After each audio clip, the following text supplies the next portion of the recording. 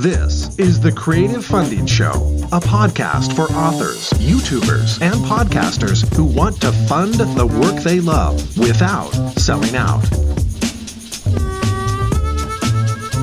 Welcome to the first ever Creative Funding Show episode. My name is Thomas Umstattd, and in this episode 0, I'd like to introduce myself. So if you don't care about me, you're welcome to skip this show. But I just wanted to talk a little bit about my background and why I'm doing this show. So the Creative Funding Show is a podcast for creators who want to make a living doing what they love using platforms like Patreon and Kickstarter, sponsorships, and more. And our goal is to be primarily an interview show, talking with creators to learn how they fund their work, talking with industry insiders about the tools that they're making to make creators' lives better, and also doing deep dives, individual episodes with me answering your questions about funding, creating, and thriving as a creator. But in this episode, I'm going to talk about myself, which is in general not a goal of the show. I don't want to spend a lot of time talking about me, but I do want to kind of share my story of how I got to be talking into this microphone to you right now. So I've been buzzing on the outskirts of the creative community for a long time. The first YouTube video of me went up in 2006. So as of this recording, that was 12 years ago. And I remember in 2006 being so surprised at YouTube as a platform and how seamless the experience was. I don't know if any of you can remember before the days of YouTube, we watched videos with Real Player and it was awful. Real Player was the worst and YouTube was 1 million times better. There's a reason why you don't install Real Player on your computer anymore. And it's because everything has gotten better than that since then. I started my first podcast in 2007. It was about video game addiction. It's since pod faded, sadly. I don't even know if I have the recordings anymore. But I had no idea what I was doing back then. But I did enjoy doing it. I'd been listening to podcasts and I loved podcasting. And I had fun buying my first equipment, and I was doing my editing at GarageBand back when GarageBand was actually good for podcasting. Those days were good. In 2013, I started my first Kickstarter campaign for a WordPress plugin that we were developing at the time called My Book Table. It's a plugin that allows you to add a bookstore to your WordPress website if you're an author. It's very popular amongst authors. In fact, it's tied for number 1 in the most popular bookstore plugin for authors. And at the time, we didn't know if there was an audience for it. We'd been using a version of this plugin internally when we would build websites for authors.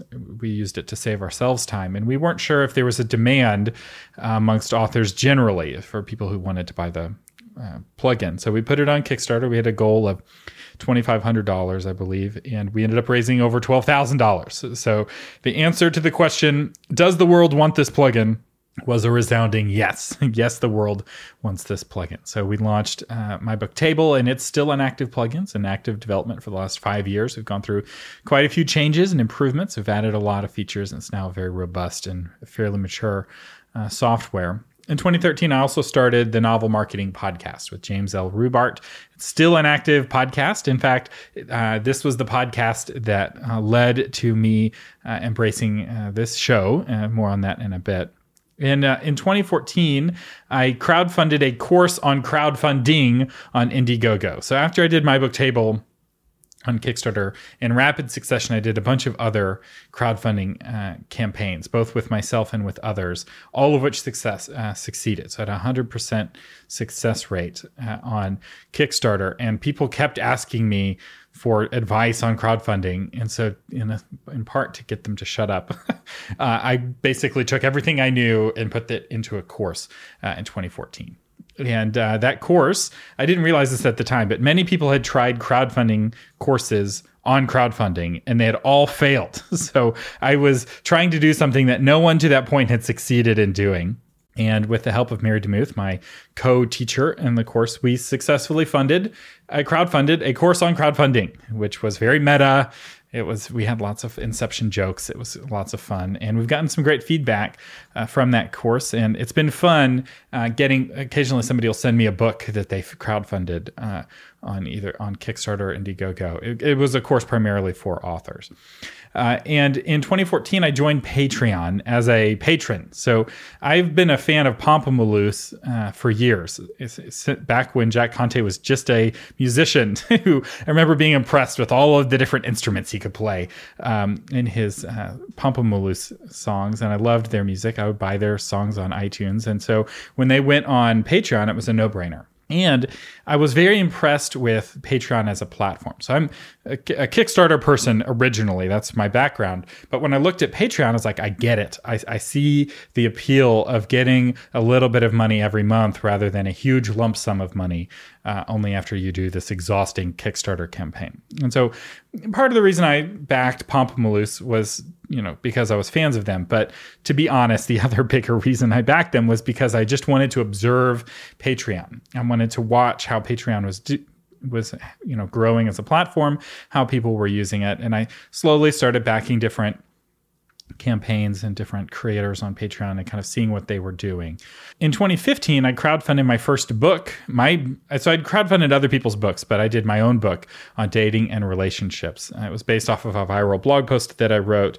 And I didn't really want to write the book. I kind of did, but I was like, okay, world, if you want this book, make the money happen. And the readers of my blog made the money happen. So I spent most of 2015 writing the book that they wanted me to write and researching it and recovering from writing it. It was lots of drama and great fun. And but they raised $11,000 to help make the book possible. And it was another learning curve of, learning how to crowdfund. And it's a different world. Crowdfunding in 2015 was different from what it was in 2013, and it's different than it is now.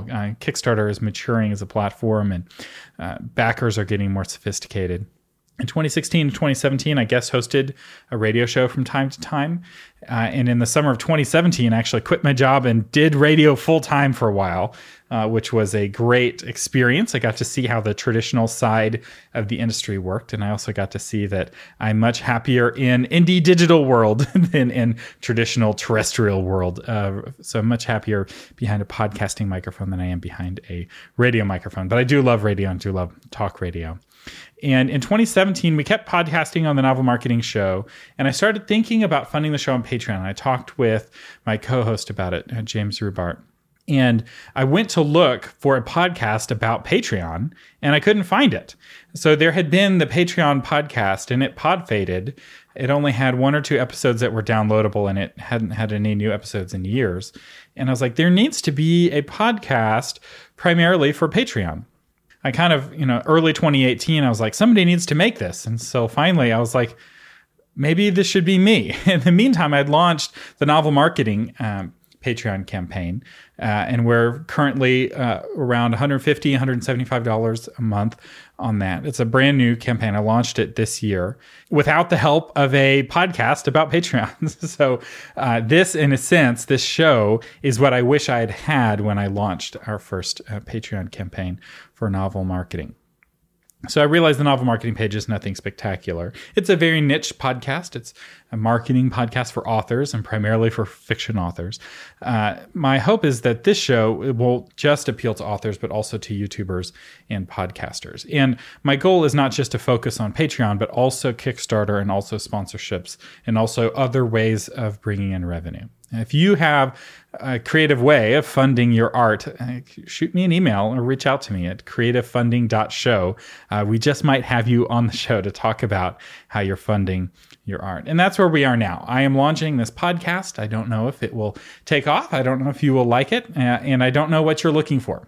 This is a brand new project for me, and I haven't launched a brand new project like this in a very long time. So I'm looking forward to it. I'm having fun making these episodes. I'm hoping that this show will be a blessing to you, a help to you as you fund your art. And I really do hope that together we can end starving artists, or at least reduce how much artists starve, and keep them from feeling like they have to sell out in order to make a living. Now, to be perfectly transparent, while I've been buzzing around the community for a long time, I am not right now an expert at Patreon. I've been a Patreon page owner for 2 months, a little over 2 months with the Novel Marketing Show. I've been a patron for years, but I've just been starting out as a creator on Patreon. So I'm going to be learning along with you. When I'm asking questions, trying to have that beginner's mind. And yes, I've been crowdfunding for a long time, but Patreon is a different animal. And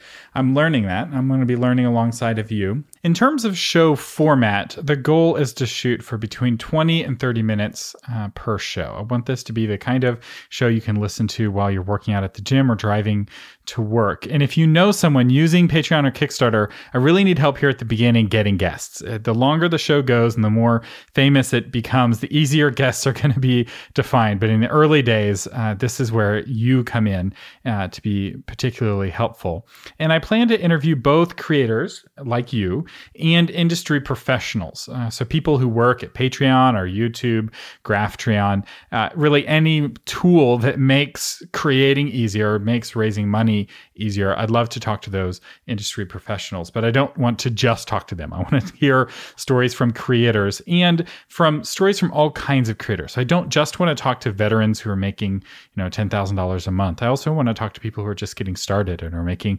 $50 a month. They just got their first 20 backers and hearing their story, hearing what they're going through, what their challenges are. And the goal is to be encouraging. I want to encourage you, show you just how easy it is to start increasing your revenue on platforms like Patreon and Kickstarter and other ways of making money. So don't think that this is just the Patreon show. It's going to be primarily the Patreon show, but it's not going to only be about Patreon. There are other shows about Kickstarter, and they are good. So I feel like there's less need for me to talk about Kickstarter as Kickstarter rolls out its Drip platform, which is their direct competitor to Patreon. We'll be talking about that specifically. But right now, there's no one in the podosphere that I can find who's talking about Patreon. So that's going to be our primary emphasis, at least in these early days. But the show's going to evolve based off of your feedback. And to kick things off, I plan to do some introductory solo episodes as I find guests. I'll be filling the backlog with shows that are just me. But I plan to put into practice what I'm learning on the show. So in general, you don't necessarily want to launch a Patreon campaign right at the beginning of a new project. When you have no audience, you need the crowd before you can fund. But I'm going to break that rule and launch this podcast along with a Patreon campaign, partly so that those of you who are with me from the beginning can watch the process. So in the early days, we're not going to have a lot, but as we talk to people and as I learn, I'll be putting that advice directly into a Patreon campaign that'll be like our testbed, our guinea pig.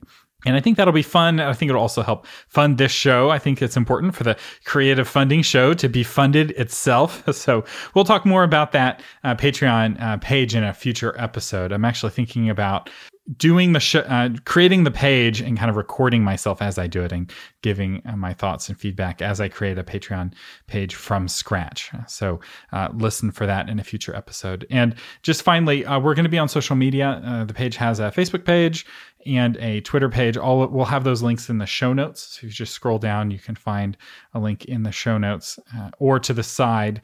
My goal is to have any link that we mention on this show. You don't have to remember how to spell it. The link will be in the show notes, which if you're listening on an app on your phone, you can just press with your finger. And if you're listening on the website, you can just click the link. So I'm hoping to make life easier for you in that way. And one final way that you can help this show is asking questions on creativefunding.show and leaving a review on iTunes. I can't tell you how helpful that is in the early days of a podcast. If you have any hope of getting to new and noteworthy, you need reviews. So if you're willing to leave a review, it can be positive, it can be negative. Feel free to give me feedback through the reviews on iTunes. And thank you so much for listening. I really appreciate what you do to make the world a better place with the art that you make. To connect with me, go to creativefundingshow.com. Thanks for listening.